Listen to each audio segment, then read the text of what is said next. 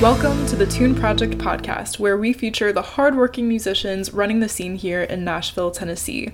I'm your host, Lauren Abels, and today I'm chatting with my friend, Max Nunes. Before we jump in, let me share a little bit about Max and his band Sundays in his own words. Love child of a wayward New York boy and the city of Nashville, Sundays survives on McFlurries, Steel Magnolias, and the complete works of Patsy Cline.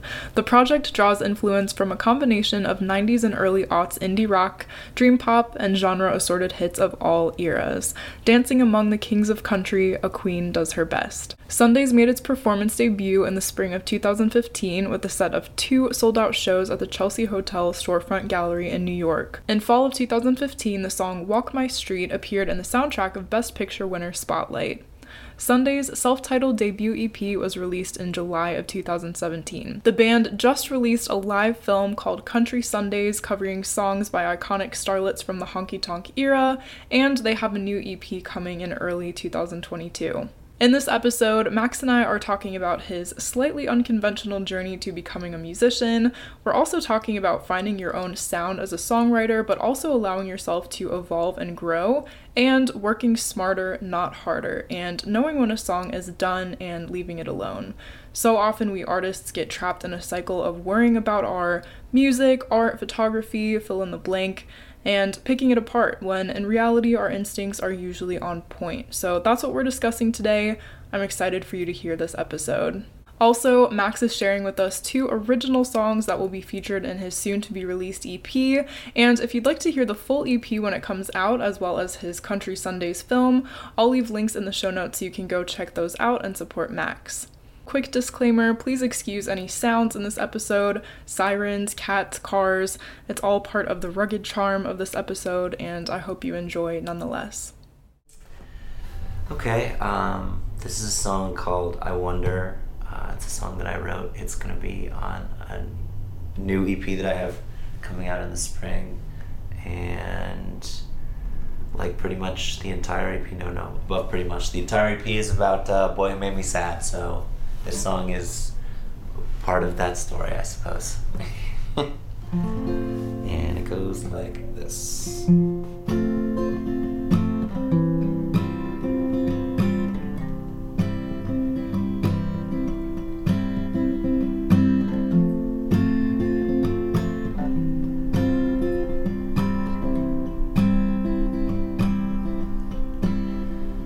I get lost sometimes, you're on my mind. I close my eyes another night and I wonder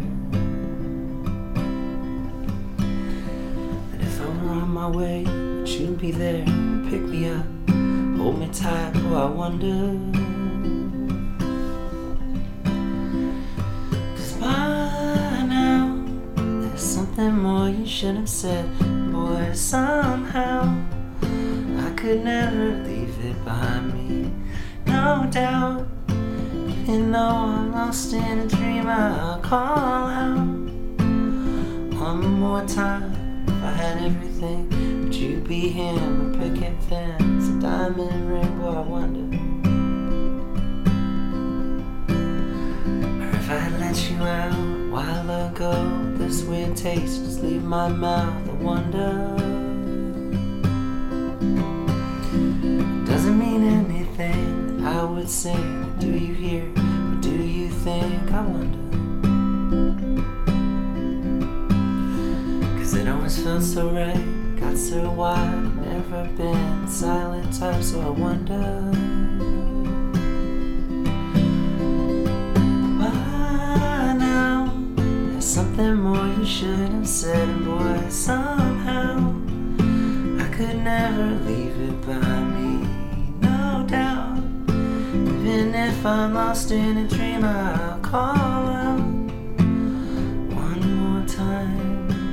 Sit me down, talk it out.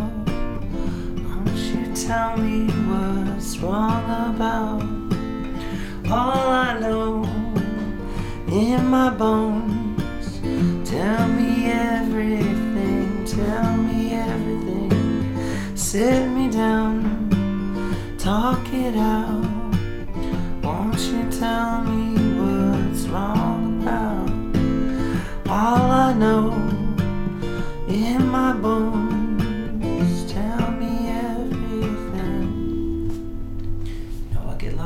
times you're on my mind. Close my eyes another night and I wonder.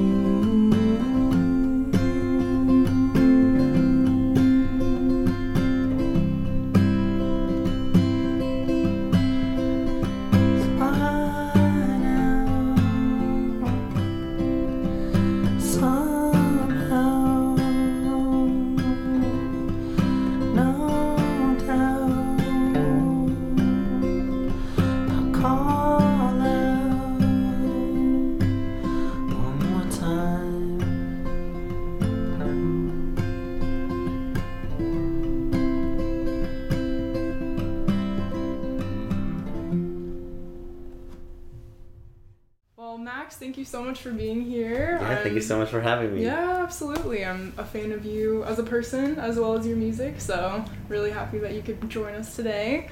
So, first of all, I have to ask everybody, tell us where you're from and I'm from New York City. Okay. And I was actually living in LA before this. Okay. Where I had moved after school for a couple years. I lived in New York, and then I was like, if I don't move out of New York now, I just won't.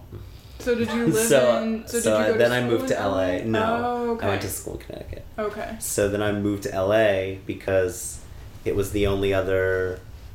Obviously, I'm from New York. I'm like a big city person. Mm-hmm.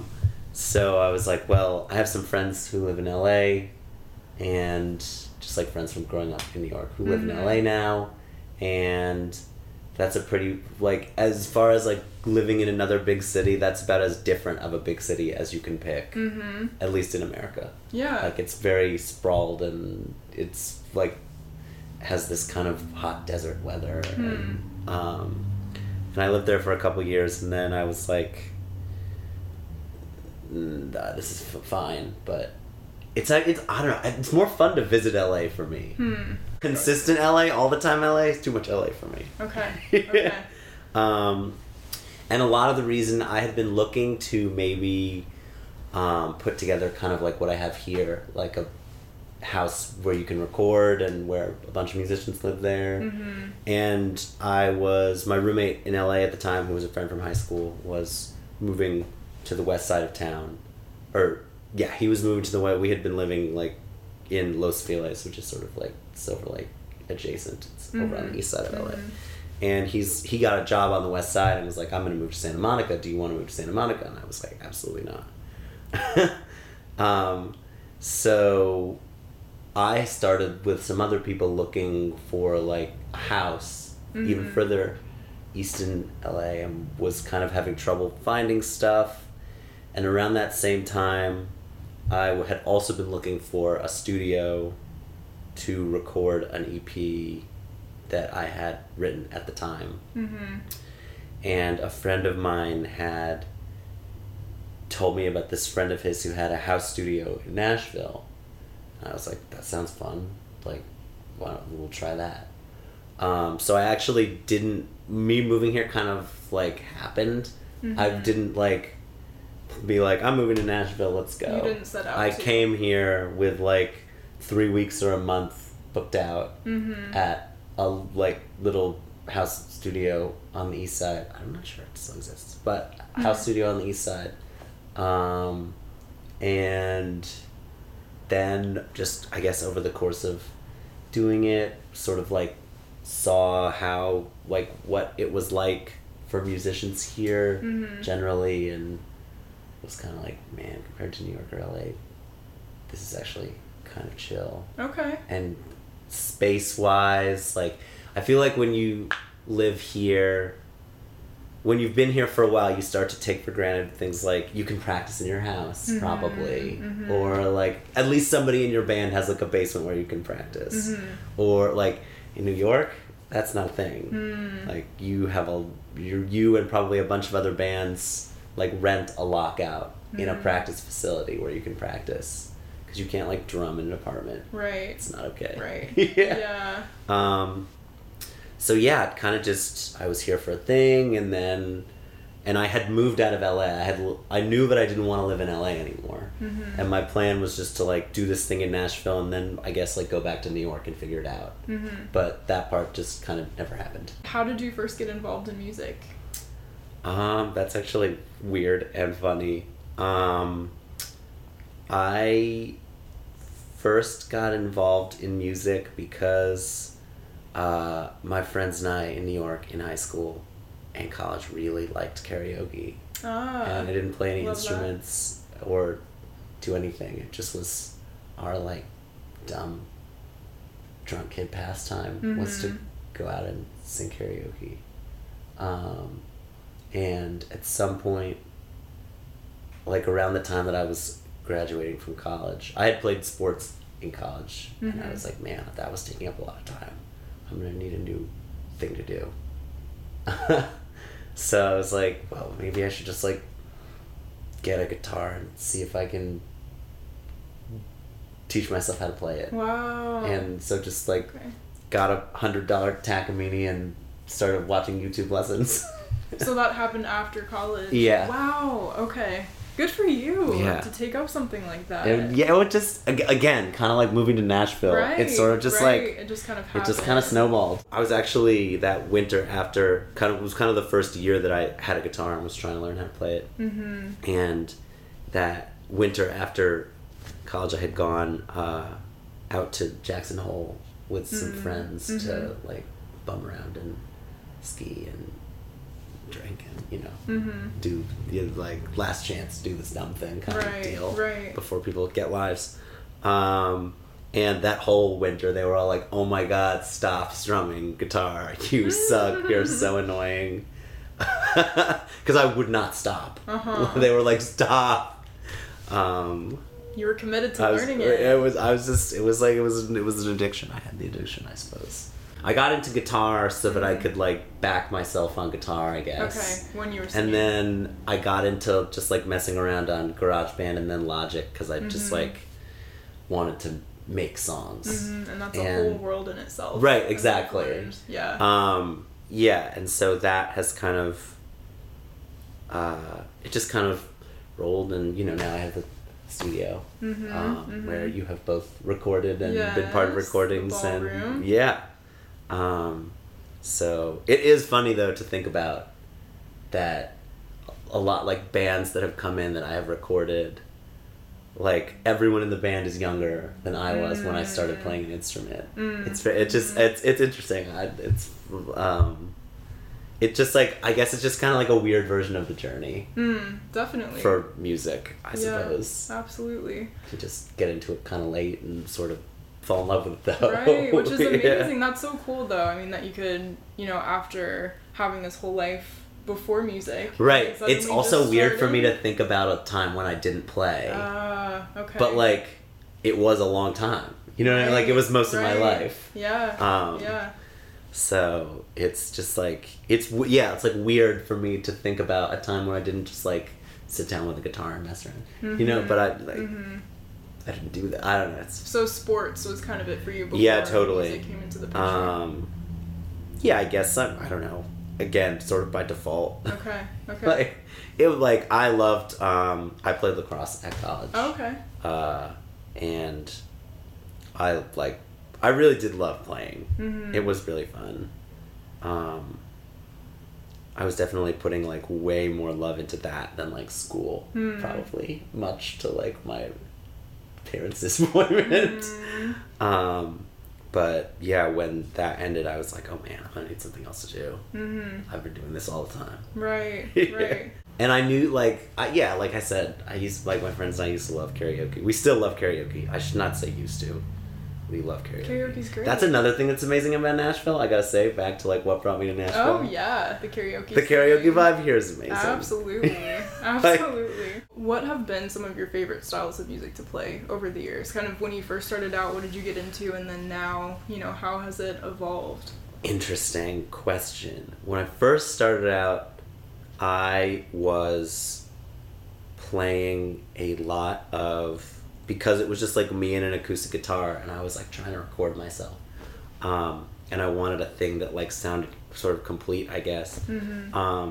The sort of part of my different kinds of favorite music that I gravitated towards was like a lot of folk. Like I was really into like trying to teach myself different finger picking, and I was... That's interesting. Yeah. It's interesting. That's a good way to start. Yeah.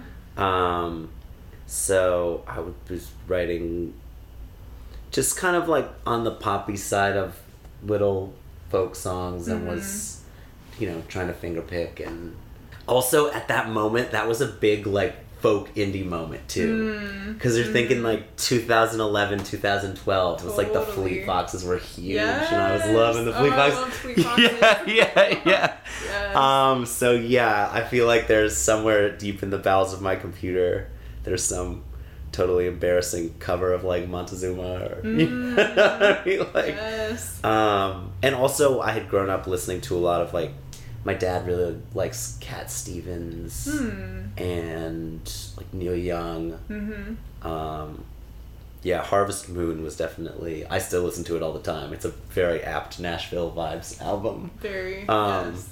That was definitely both Harvest and Harvest Moon, and all those Cat Stevens records were definitely things that were like in the tapes in the car when we were little kids. Okay. So yeah, the first thing I did was do any type of thing I've done. There's always been some kind of like singer-songwriter-y kind of bent, even if it's like superimposed over another genre. Right. But that's kind of like folky-ish singer-songwriter was like what I started doing. Okay.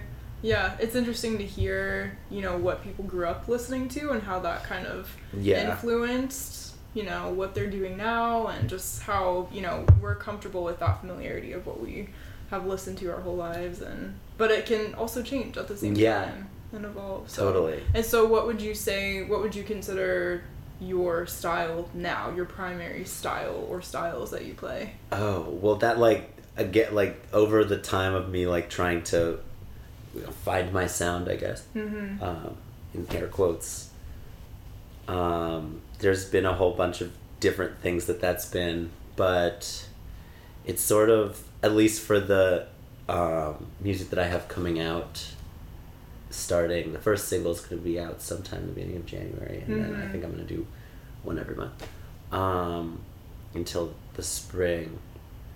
But it's kind of moved. There's definitely still, I feel like I've wanted to bring a full, like, since pretty soon after starting, I had been trying to record full band albums. And a lot of the time, and would be constantly hearing people being like, we like it when you're by yourself, we like it when you're by yourself, we like it when you're by yourself. And I was like, but I want to play with a band. Right. You know what I mean? Yeah. So it's been sort of a while of me trying to kind of find a balance of where that sort of singer-songwriter vibe can live. But with sort of a fuller production. Yeah. And so my most recent attempt to reconcile this is I did an EP that's sort of, it's like combination of like dream pop, like kind of current dream pop indie rock vibes, but also with a good amount of kind of like 90s pop rock vibes. Okay. So like a little bit of that Sixpence None the Richer mixed into, I can hear that. Mixed Definitely. into like the sort of Beach House and the Always and right. Okay. Other stuff that I have been listening to a lot. And then the last sort of like piece in there is kind of a Nashville piece, just because I put pedal steel on a song of mine, I guess, a couple of years ago, it was actually the one kind of folky song on this like weird, the beginning of quarantine. I made this weird auto-tune record. Everyone complained about the auto-tune. I thought it was fun. I had discovered this vocal synthesizer. Right. I was having a good time. Yeah. But I had put, as kind of like a palate cleanser, I had put this one, like folkier, more like kind of American folk angled country kind of song on there. And when I had been trying to finish it, I'd been like, man, it'd be really cool. I don't know any pedal steel players, but it'd be really cool if there was pedal steel on this song. And so I had asked around and met this really awesome player named Whit Wright. It was crazy good. And he had played on that, and then after that I was just like, every time I had a few songs, I'd be like, hey man, you want to come to a session? Oh, and I literally was just like trying pedal steel on everything. And yeah, that sort of became, as far as this new EP is concerned, the only thing to appear on every song, the only instrument other than my voice to appear on every song is pedal steel. Okay. So yeah, there's like one that kind of gets out of that indie rock realm a little bit, and where it has this kind of like ambient piano loop, and then Brandon actually played upright bass on it. Oh, neat. Yeah, Okay. and then pedal steel, and then my friend Sam came and played trumpet. Okay. So that song is kind of like a thing unto itself, but the pedal steel and the vocals are there to sort of like make it belong, I guess. Right. But yeah, so just kind of trying to fuse like ambient singer-songwriter rock and really like old honky-tonk vibes. Right. Like, right. but very specifically the kind of old honky-tonk vibes that are in the country movie that I made. Would you say that this new style that you've created and discovered, is that kind of the direction that you're heading in going forward, or is that kind of just for this project? That's always a hard question to answer, but I hope so, I guess. Well, I guess I should say too, do you think you'll do more with it? Do you think you'll Yeah, kind of I think so. develop this beyond? I think so. Okay, Yeah, I think that's sort of the questions. I've been really having a good time with I've played 3 shows with this, I guess, with this like material now, and I definitely find myself in the headspace of like, okay, I'm liking this feels good. What other kinds of songs can I bring into this, like, can be sort of like, what other song constructions can be grafted onto this like sonic palette vibe that I'm working with right now? Like, could we figure out some faster ones? Like, could we figure out, and so yeah, I would say that I definitely want to stay in the vein, but the question is sort of to how to expand on it and move it in new ways so that it stays interesting, and so that I don't end up with 30 of the same song. Right. Yeah. Right. So unless that's what they want, 30 of the same song. And yeah, I definitely want to be making music because I want the music. Right. But there's always like the other side of like, if people really like it, that will probably push me in the direction of making more of it. Right. Yeah. It's kind of like that catch. Right. You don't want to only do everything by that, but but it helps. It would help. Yeah, exactly. Would you say that you've mostly kind of followed your own creative impulses in terms of writing music, or? Yeah, I think so. Okay.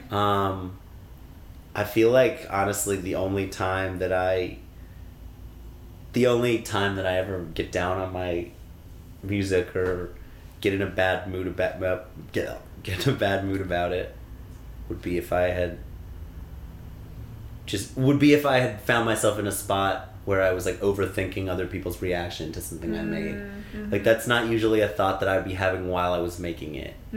That would be a thought process after putting something out and I don't know, like not getting it on as many playlists as I wanted, or you know, some measure of its success that has nothing to do with did I like it? Right. Was it the thing I wanted to make? Did I not like it? It's like I guess there's sort of like this kind of period before it exists in relation to other people, where you can sort of see it without because even if you tell yourself you're not gonna judge it, but if other people like it or not, you probably are a little, right? You know, like you probably are a little.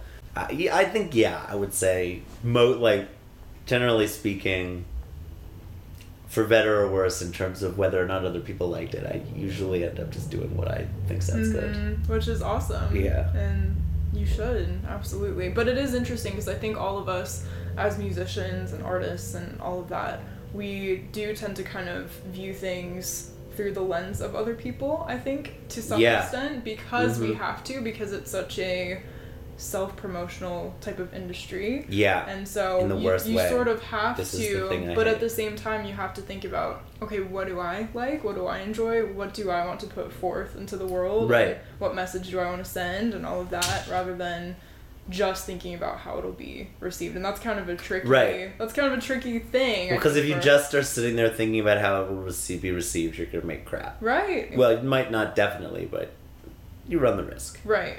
For sure. Yeah, or not even necessarily that. It might be great, but not authentic to you.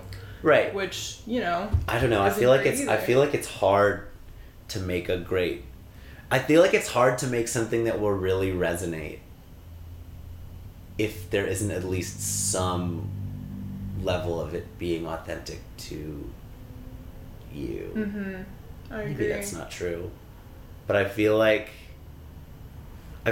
often I'm surprised, like if I've made something when then in the moment when I was making it, I was like, I caught myself have the thought, be like, this is weird, no one's gonna like this. And then been like, tried to be mindful and been like, no, get that thought the fuck out of here. Like, who cares? That's like, that's the wrong question. Right. This is what you sang. You're having like, you cracked a smile at whatever this weird vocalization was that you thought was like a lot, but it was you. So I've been surprised at how often something that when I first made it, I was like, this is too weird. When I show it to other people, they're like, oh yeah, this is great. And I'm like, oh wow. I thought this would be, people would judge this, but it was the opposite. People just want that weird thing you're doing. And that's the thing too, it's hard to anticipate what people will like, because sometimes it's like impossible. You think people will like something and then it's a total flop, and then vice versa, you know, you think something won't necessarily be well received and then it is. So it does really kind of depends. People are unpredictable. And also I just feel like one of the hardest things to try and do is to, especially because like I usually self-produce, and so a lot of times I find that it can be, I think like the hardest part of hypothetically producing your own music is trying to do it unself-consciously, and trying to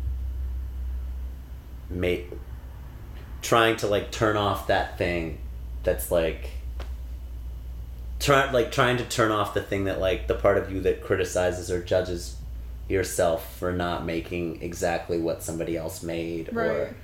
It can be hard to I feel like the like disconnect can be very hard to understand your own appeal as an artist. I'm not saying like I understand my own appeal. I don't know. Like, Sure, I'm not a famous sure. singer. I don't know if that's true or not.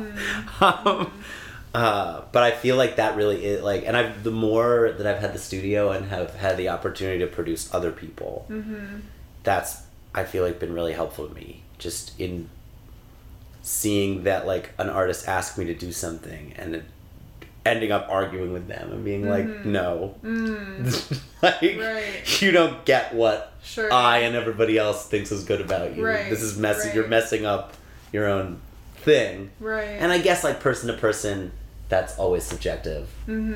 But I feel like that biggest challenge is like I guess trying to be nice to yourself while you record your own songs.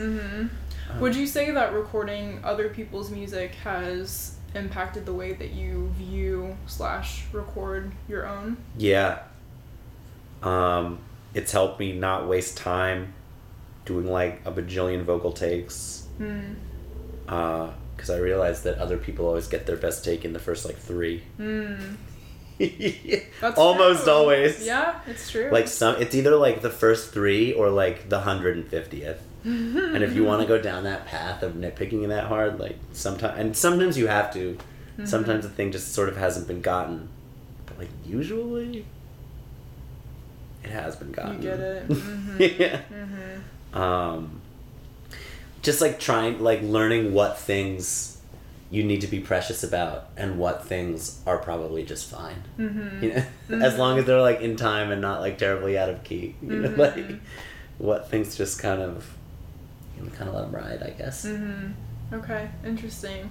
And we touched on this a little bit, but would you say that you faced any obstacles in your creative journey?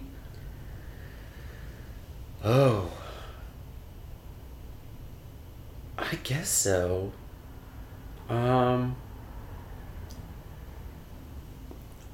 feel like I feel like the biggest obstacles for me have been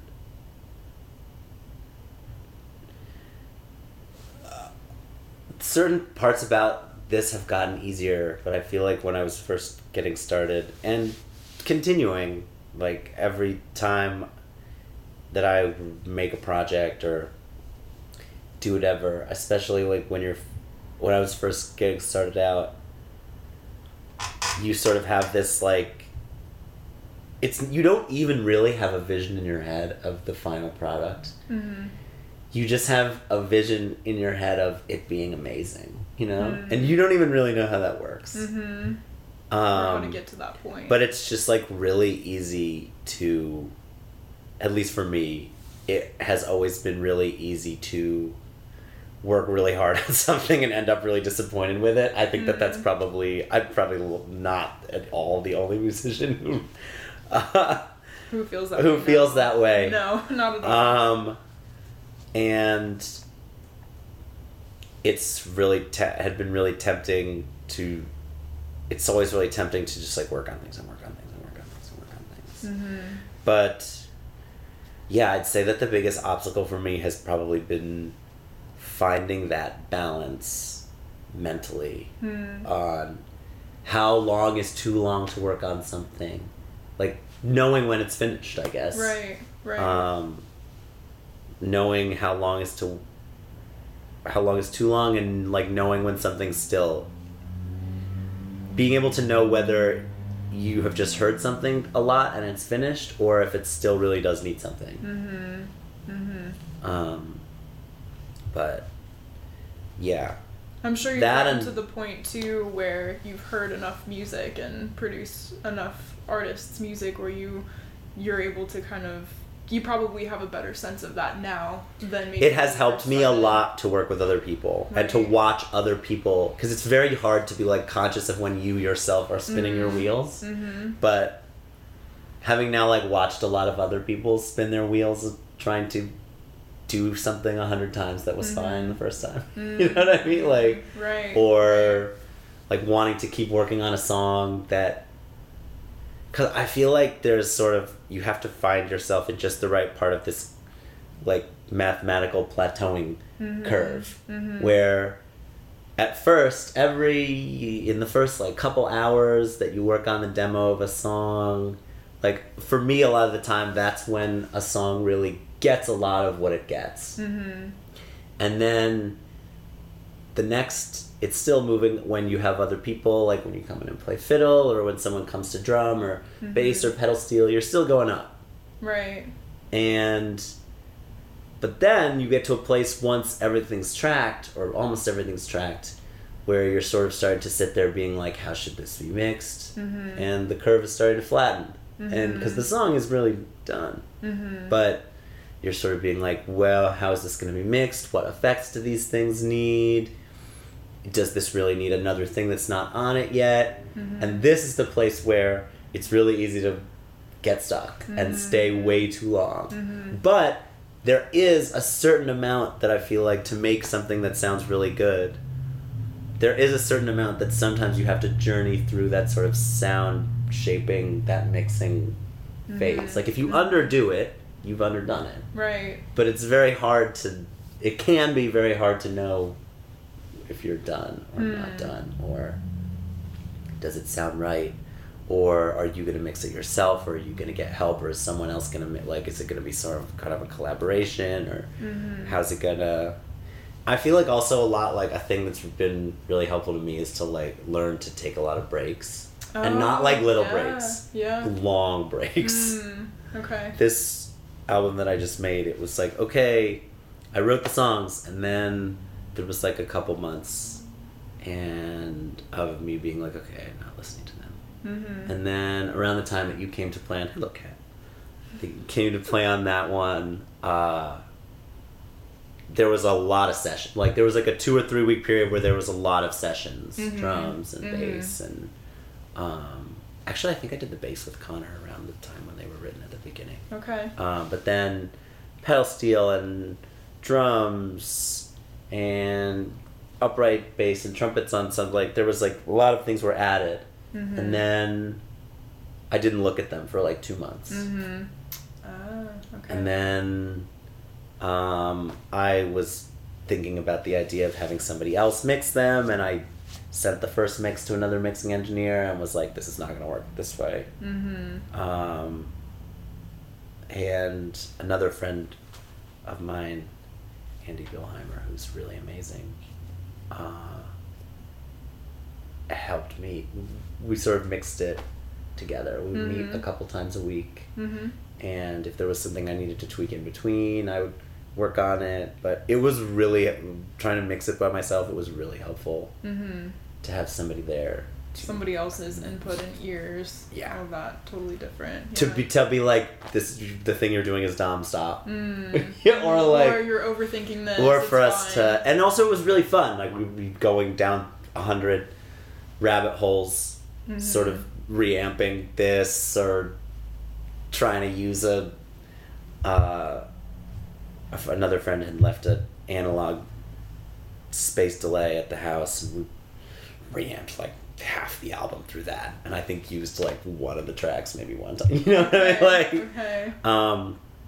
but I think it can be helpful to get to that place where you're trying things, and in your mind you're like, okay, that thing I just tried, it was worse. You know, like, And being able and when to you like admit start to that. hit walls like that a bunch, you can be like, okay, something about this is dissatisfying to me, but it's probably the 100 times I've heard it this week, as opposed to. Or you let it breathe a little bit. Yeah. And then come back to it. And then yeah, like after we mixed it, another friend of mine mastered it, and then I kind of held on to it for a while and sort of listened to it sporadically, and ended up doing like some really small things mix wise before the final mastering. But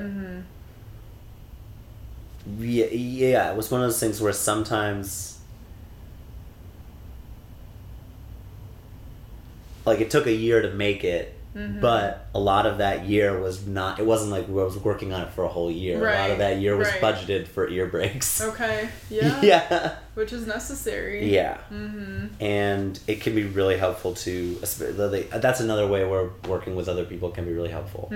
Because if you're working on a record of somebody else's, at least for that time that you're working on it, you're sort of like in the zone with that. Right. And then you come your back own to thing your is own with fresh ears. exactly the furthest thing away from your head, I guess.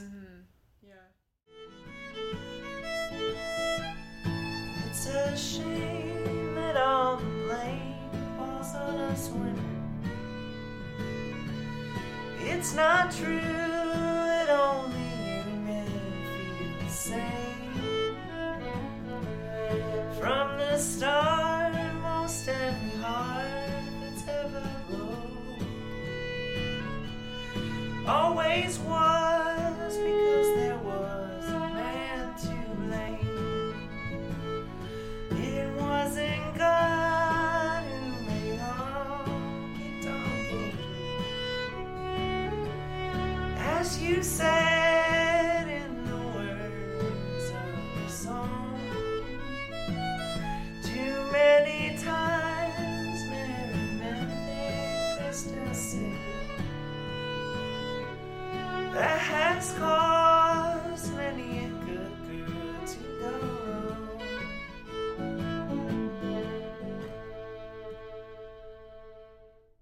Why would you say music is important to you, and what inspires you to continue? Those are good questions that in some ways I'm not really sure I know the answer to. I guess obviously like one of the more obvious like musician's dilemmas is like, should I keep doing this? Like, because there's a lot. I feel like when you're a musician, it's pretty commonplace for there to be at least some kind of external pressure for you to like get a real life, Right. in right. quotation marks, Right. but I don't know. I feel like any time that I've been stressed about it or gotten to a place where I've, felt stuck or felt like I can't do this or whenever like it gets to that question, when push comes to shove, like, are you really gonna quit? I'm kind of like, no. It's a good, like, that question, like, why do I keep doing it? I'm not sure I know. Well, there must I guess be some as part long of as you there's that- sort of that like, loves it. as long as, yeah, I love it. But That's a also good at the same message time, I feel like one of the hardest parts about, the most challenging things about continuing to try to do it, I guess, like, professionally, in quotation marks, is it's easy for the pressures associated with that to strain your relationship with what you like about it, or what Right. comes naturally to you about it, or what's, like, I guess you could say is pure about it. Like, that, like, when you take a thing, because when I was first doing it, I was just, I was working at a marketing company. I had just picked up a guitar. I had no concept that I would maybe like take a run at it, and during that time, I never would have felt like, oh, should I keep going? Is this working? Like, you don't ask because you were just having fun. Exactly. You're not Right. asking yourself the question, is this working? Can I make this work? Because what that question really is like, can I turn this into money? Right. And that is,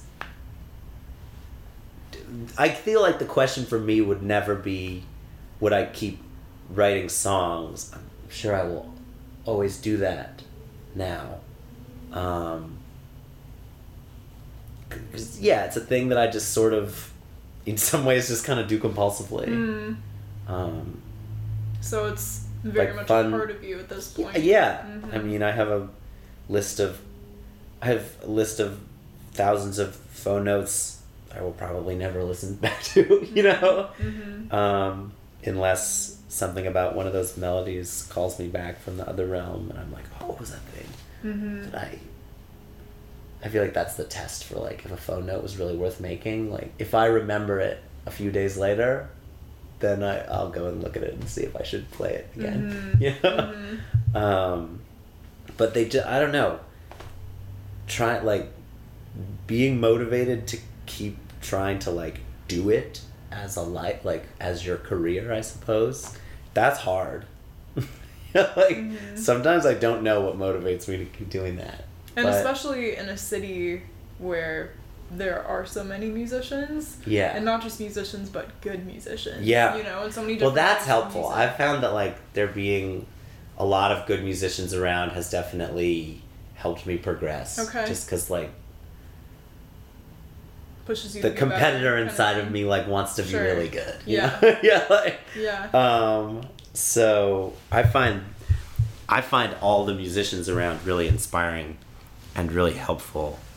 I just like kind of, it's already a tough balance to be like, to try to make music and then be like, is this me? Is this my expression? Like, have I made a good piece? And then to add to that equation, have I expressed myself authentically? Is it me?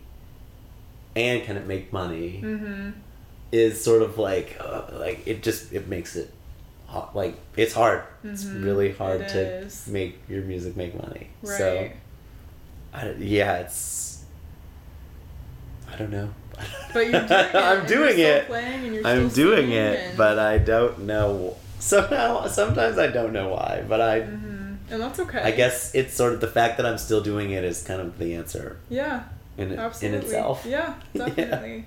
Was there ever a point when you moved to Nashville or before where you felt like you sort of had to catch up with these other musicians who have been playing for years and years? Or I mean, were every you day comfortable? still. Okay. I've definitely gotten more comfortable, and in some ways every musician is different and everybody's skills are different, and if they weren't, music would be really boring. But I think the more that I've kind of worked with other people and gotten more comfortable, I feel like co-working with other musicians is sort of a skill unto itself that needs to be worked on, I guess. I mean, probably easier for some people than others, but I like to have like a lot of control over what I'm making.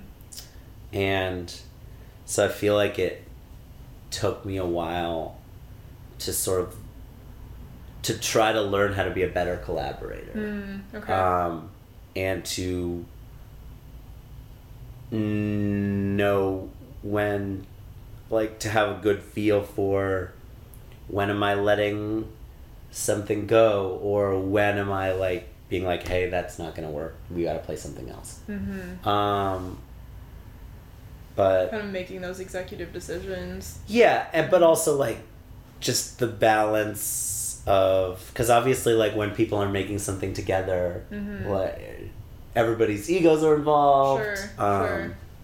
But just sort of And especially in a figuring creative out setting, ways it's to- very much your own, and people Right. feel like it's a part of them. right. You know, and if there's any sort of criticism, it's Yeah. not just the music that's being criticized. Right. Yeah, it's them, exactly. You know, so So being able to sort of navigate that minefield of collaborating and eventually getting to a place where everyone's really happy with what everyone made, like can be more difficult than it looks. right. So, but I feel like the more that I've worked on things with other people and worked on other people's records and brought people in to help with mine, and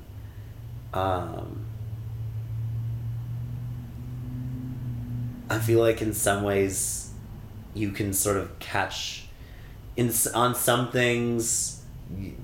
You can't catch up to everybody on everything. It's impossible. It's impossible, and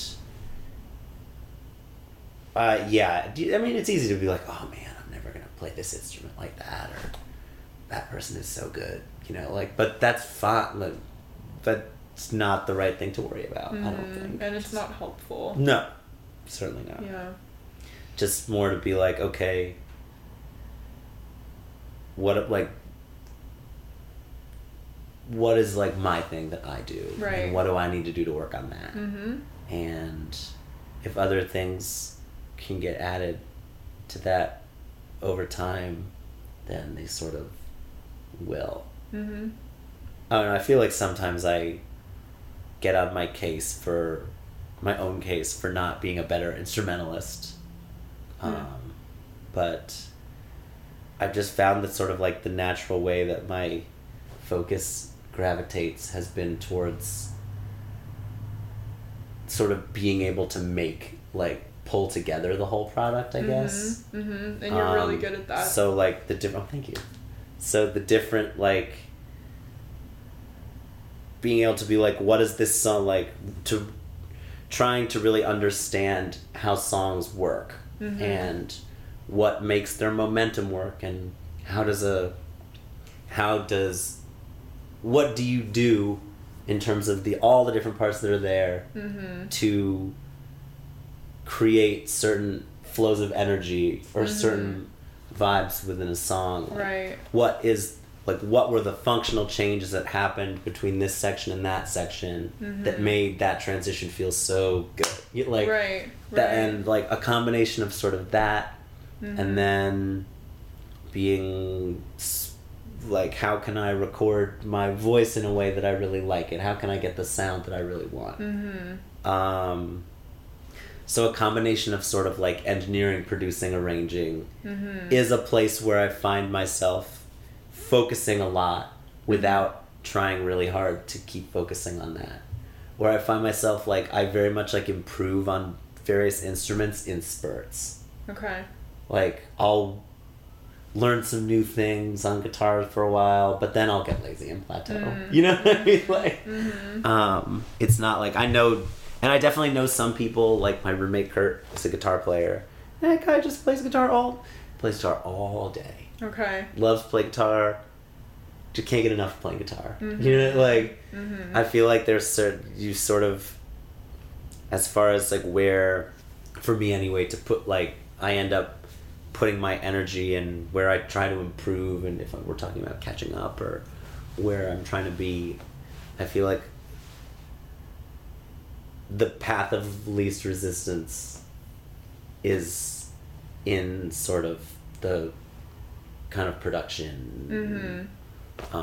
That's more a combination of like writing and production. To be the songwriter, you don't necessarily have to be like, it helps to be good at least one instrument, but you don't have to be necessarily able to like. I know, but again, like I know people in town who can play the shit out of drums, guitar, bass, keys, like especially in a place like Nashville where there's a lot of like those like born and raised Nashville kids whose parents are musicians. They're in musical families. They're like the pure blood wizards in Harry Potter, and you're never gonna be like them. Like maybe I'll be like them when I'm 60. You know what I mean? Like I'm like that, I'm like. But I got doing it, right, and it's like how am I? But like if I'm gonna give myself a hard time about not being able to be like that person, like I should just quit now. Like that's never gonna happen. Sure. You know what I mean? Like but we all have not never. You never say never, but that's like I mean those. There's always going to be the person who's like Prince, you know, who can literally just do everything. Like he can do everything, and not only can he do everything, he's amazing, amazing at everything. Oh, wow. And of course, like would I love it if I was that guy? Yeah, but that's a lot of instruments to learn, you know? Right? Yeah. It is a lot of work to put in, and but especially if it's not something that you truly love or enjoy, you know, and you already mentioned you're good at kind of the production aspect and kind of bringing in multiple parts and putting everything together, and that's your strength, and that's something that I struggle with, that I like need more work in that area. I can play the hell out of the fiddle on your track, but you know, like I'm not necessarily great at picking up on, okay, what does this need? I know it needs something, but what does it need? And being able to pinpoint that and kind of bring everything together. So that's a really valuable skill in itself. Yeah, I definitely think that. Yeah, like you're saying, it's easy to feel, especially in a place like Nashville where everyone is so good. Like you like could never possibly be as good as this person or as good as this person, but everybody who's here is bringing something else, And if everybody could just do everything, it would be really boring to make music because nobody would ever collaborate. Right. So, Right. And nobody would have necessarily a specialty either. Right. So, Nobody would have necessarily a specialty. So. Well, tell us about your current projects. Okay. Well, the first one... Well, I don't know which one is the first one and which is the second one. But the one that just came out this week is called Country Sundays. And it is a sort of short concert movie of 5 covers of female country legends that I did. And they're mostly rooted like honky tonk era into the 70s. So it's Crazy by Patsy Cline, You Ain't Woman Enough to Take My Man, Loretta Lynn. The sort of I Will Always Love You, but in the style like the original Dolly Parton style. It Wasn't God Who Made Honky Tonk Angels that we just played together. And I felt that it would be fun if there was one contemporary one, so we did Space Cowboy by Casey Musgraves. Oh, okay. And yeah, that was really fun to make. I worked with my friend Dailies and also Michael, who he has is one of the people who runs the DIY space, The Mouth Hole. I don't know if you've been over there. But they have a video collective called AMPM Video, and I've made a couple things with them, but they shot and edited and put together a live honky tonk band and recorded and filmed everything live at the studio. And then in editing, we cut it all together with a bunch of fun public domain footage from the 50s and 60s. Neat. So like weird old commercials and intros from from kind of B-rate versions of the Grand Ole Opry, you know what I mean? Like little barn dance type stuff. Right. But I'm really proud of it. I think it came out really great. I'm excited about it. So where did that idea come from? I had that idea to do those covers for a while. Okay. I had a playlist of those songs just sitting on my Spotify and had been like, it would be really fun and great if I did sort of kind of, if in the sort of like gender elusive starlet character that is the person that is like the Sundays thing, if there were Sundays covers of like my favorite bluesy old honky tonk songs, and if there was like a through line of them being kind of relationship songs, mostly about kind of lying, cheating men, or things like from not the woman's perspective. Right, exactly. Right. And so I had that idea for a while, and then COVID. It was a big production to get such a big band and to get all the rehearsals, and during this, we had originally planned to do it last fall, but then I got COVID, so we had to reschedule it, and it ended up happening in July. But I guess I had just finished the mixes and had just sent off my first round of mixes to mastering for my new EP of originals that's coming out in the winter, spring. And I was like, okay, what should I do now? And I thought, well, why don't we try and reschedule the Honky Tonk movie? And I'm so glad that we did, because it was really, really fun to make and turned out better than I ever could have imagined. That's awesome. So I'm excited that you haven't seen it yet. I can't wait. I can't wait. I'd love to see it. I can't wait for your feedback on it. Yeah. But yeah, it came out kind of a nice little length. It's like 20 minutes. Okay. It's sort of like bite size. I think I am also gonna upload the individual songs too. Okay. Mm-hmm. But I feel like I'll probably like use that as an excuse to keep pestering people to watch it. So a few at a time. Right. Yeah. But and then my other EP that we sort of talked about the styling for a little bit earlier. The first single for that, it's called The Boys Who Made Me Cry EP, and I'm really excited. I just my friend Grace just did a really cool like painting, kind of sort of caricaturish painting Oh, neat. of me. That's gonna be the cover of that. I'm really excited about how that came And that's out. been in the works But for a while, right? That record has been in the works for, I sort of started, summer of 2020 was when I wrote like a huge amount of songs that the songs for that kind of got culled out of. And then I think I first sort of decided which songs were the songs and started fleshing them out just by myself and with my friend Connor Fersner, who played bass. Not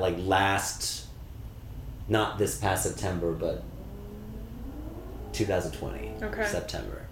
And then in January of this year, I did most of the main tracking, and then it got mixed later in the spring, and took kind of a break from it before the final mastering to do the country thing over the summer. So it got I had it's finished itself in hand since September, and then I've been just sort of trying to plan release things and showing it to people and try to find out who wants to be involved in what and where, like, can I get it on this, trying not to overthink the promo, but also not underthink the promo. Right, because you want people to hear it. Yes, because I worked hard on it and I want people to hear it. Absolutely.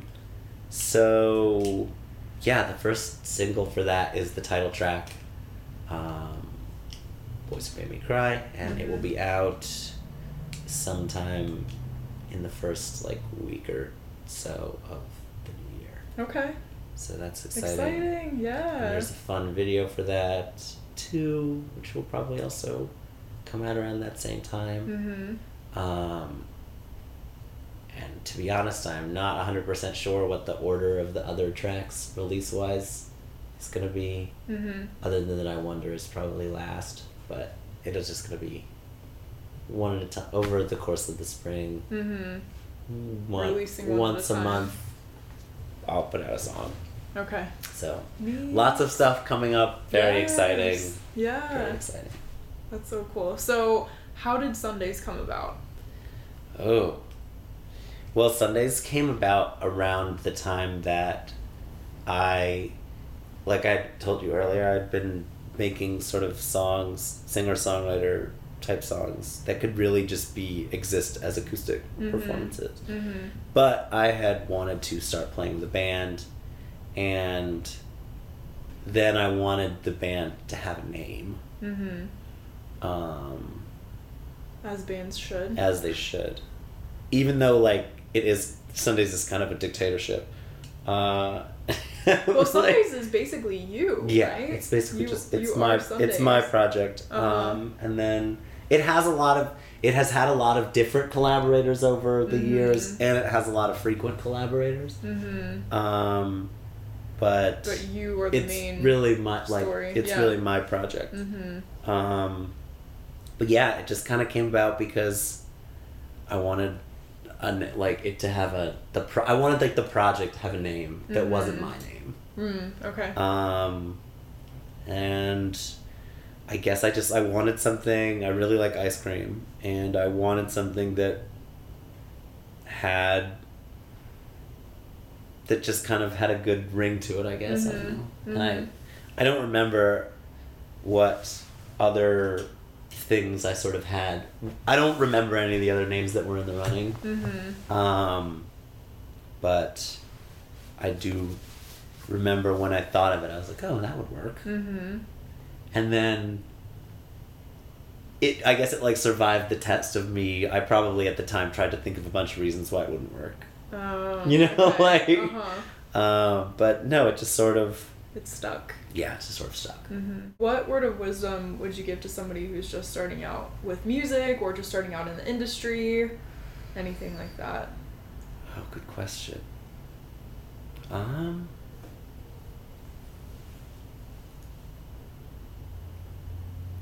I would just say try as hard as you can not to get frustrated, because you're going to hear a lot of no.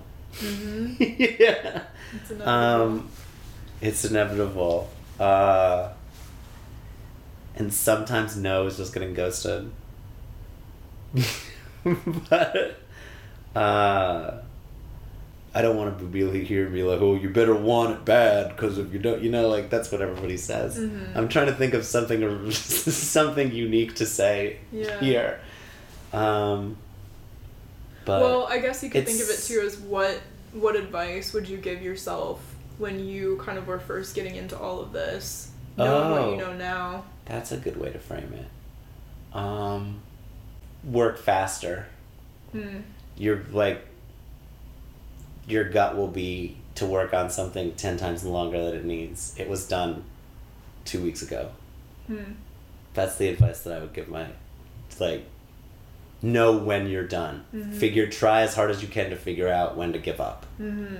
Not like on music as a whole, but on like, or try to get someone around you whose opinion you trust, who can tell you this thing that you created, this is its best self.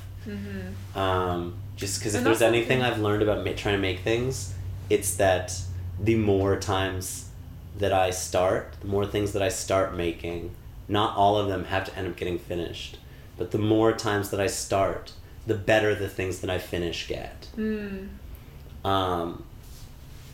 So just like, I feel like when I was first getting started, it was really easy to really be in love with the first couple of songs of mine that I finished, you know, that I really liked. And to just sit on them forever and to work them to death. And that was dumb. But they were as good as they were going to be. Pretty quick. Like, things that you make are, like I was saying about before, like, a lot of the time they're going to be pretty much as good as they're going to be pretty soon. Like, it is rare that working on something for a very, very, very, very, very long time, especially uninterrupted, is going to really make it better. So don't waste all of that time. Yeah, another like piece of advice around that I would sort of give would be like, if you're putting a lot of work into songs, which you will do, you're gonna overwork stuff, but like, start saving every time you go in to start working. Like, if you are like working in Logic, say, every time that you go in to reapproach something, do a new save as and date it. Because the amount of times, and like, even in mixing this record, that I would think I had a bunch of tweaks and think I knew what the song needed, and then fix a whole bunch of things in the mix, and then go back in the car and listen to that and listen to what I had before and be like, it was already fine. I just messed it up. Like, if you like leave those breadcrumbs for yourself, not only do you give yourself a route back, but it starts helping you have more perspective about, oh wow, this really was better.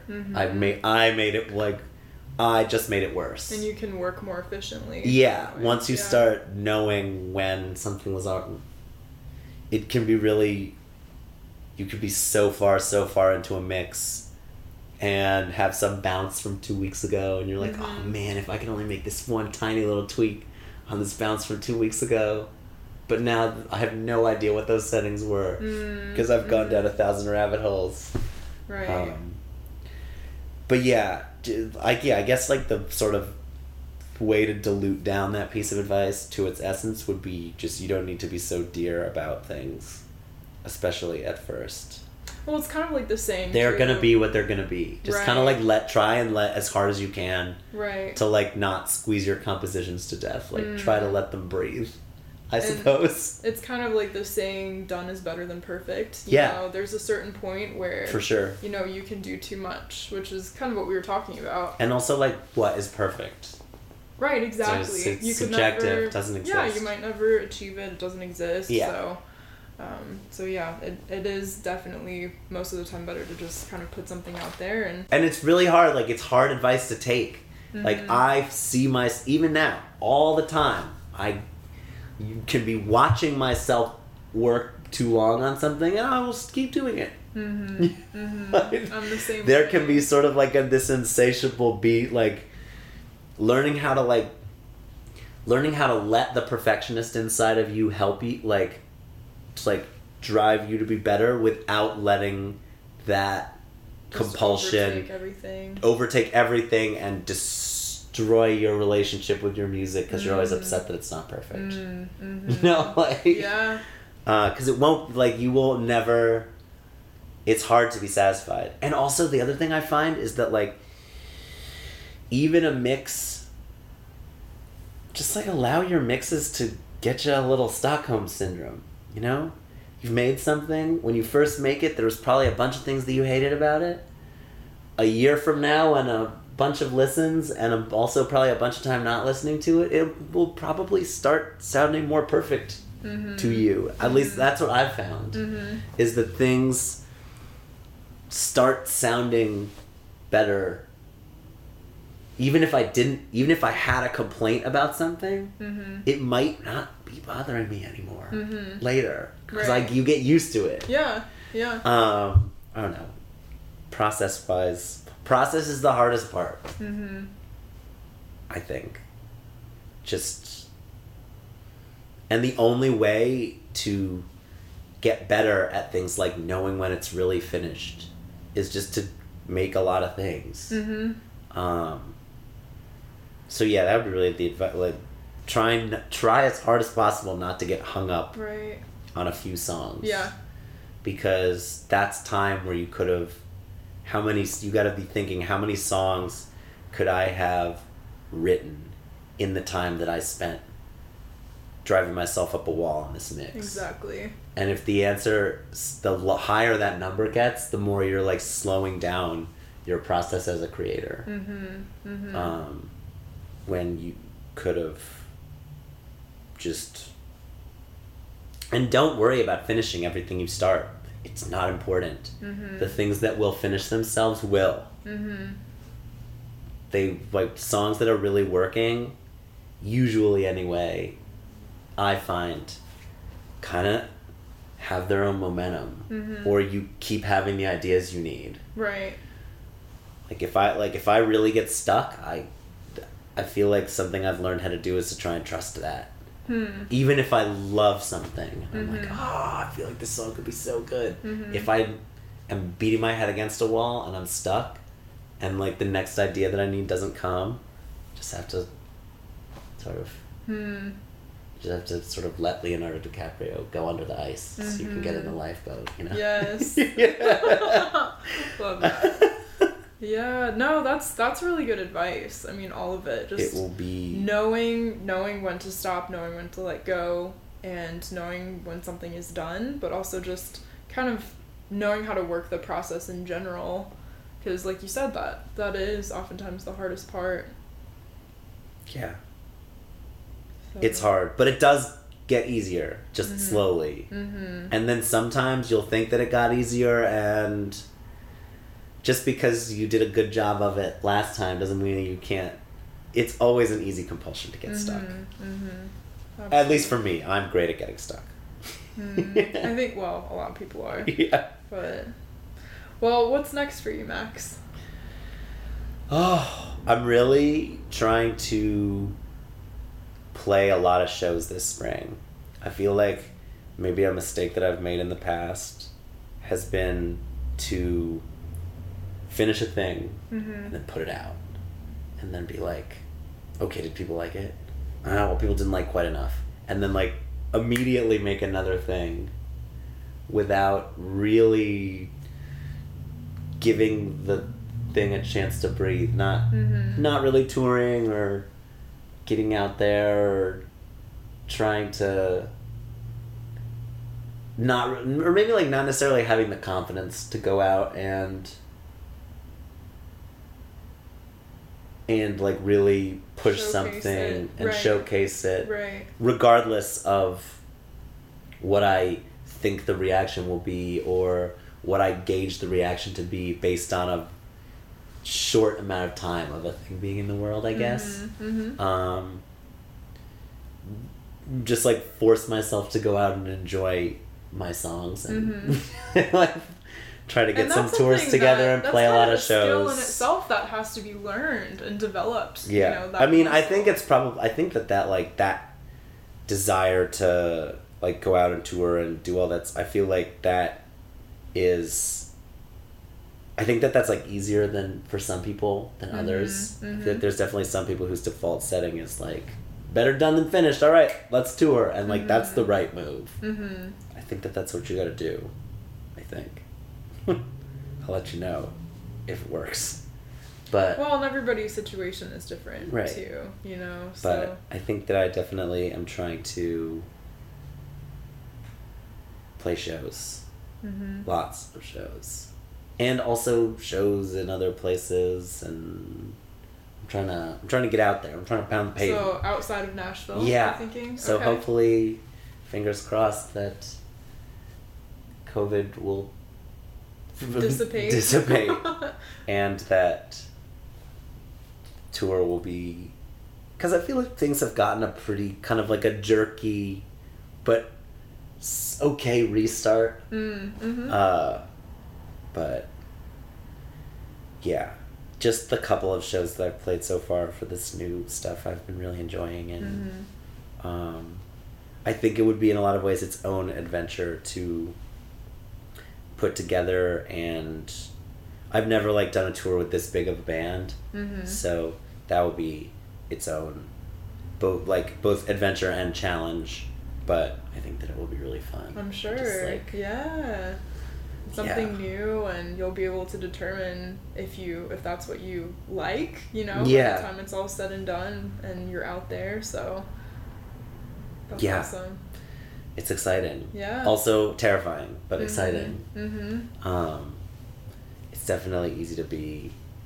I've been trying to like make schedules for myself and be like, because there's just so many between trying to post enough on social media and trying to book shows and trying to get on playlists and trying to not lose your mind. There's just like a lot of like. It's just like hard to juggle all those balls without some of them falling sometimes, and they will. But right. Yes, I feel like really in some ways the antidote for that I hope can be getting out and playing for as many people as I can, and having fun with it, and trying to like it's definitely easy for me to get in the zone of being like, this has to be the biggest, most successful release. It's gotta be huge. And it's like, it probably won't. So don't get so like, don't get so wrapped up in that. Just so have like go out and enjoy your songs. Yeah, enjoy yourself. Yeah, don't have too many expectations. Yeah, about it. exactly. Yeah. Well, where can listeners find you on social media? Don't look now, unless you're looking at the country movie. But on social media, and you know what? Don't listen to me telling you not to look now. Look now. Yeah. Go stalk him on Instagram. Stalk him up. It's I am Sundays Yummy Sundays on Instagram, and anything that needs to be found about the band can be found at Sundays.band. That has links to Spotify and you can get to all those places from Instagram too. But yeah, the new Country Sundays movie is on my Instagram, and is also on YouTube. You can just go on YouTube and type in Country Sundays, AES, like an ice cream sundae. Hopefully, it's the only thing called that. I think it's the only thing called that. I think it is. I think it is. But yeah, go watch Country Sundays. That's all Yeah. watch that thing. Yeah, absolutely. Yeah. Thank Cool. you. Yeah, thanks so much for being here again. This was so fun. This is another song off of the same EP as the one I just played. The song's called Songs Enough to Sing. And I guess it's like a snippet of the Romance Gone Awry, as it were, would be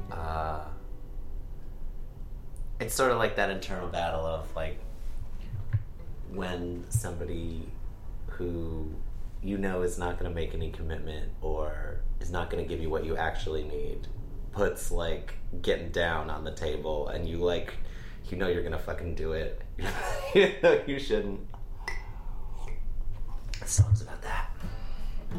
Ooh, no, touch here.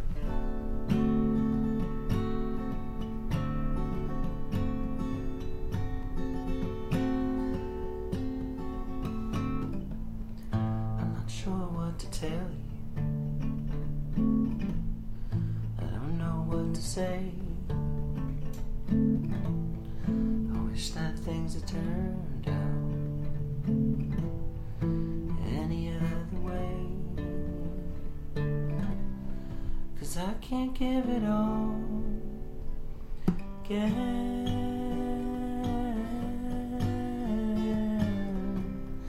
But won't I give it all again?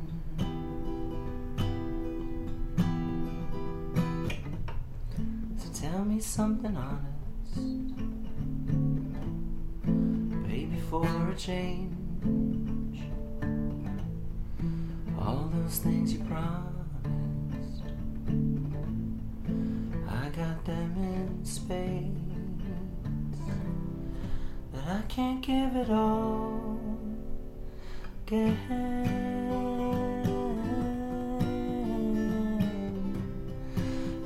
I give it all again, 'cause you got songs enough to sing tonight.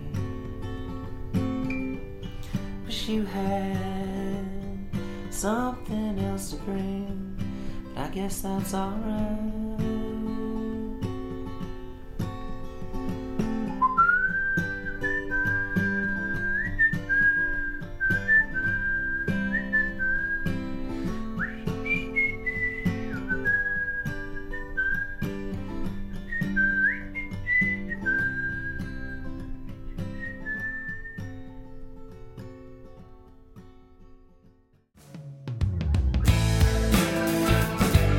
Thanks for listening to this episode of the Tune Project podcast.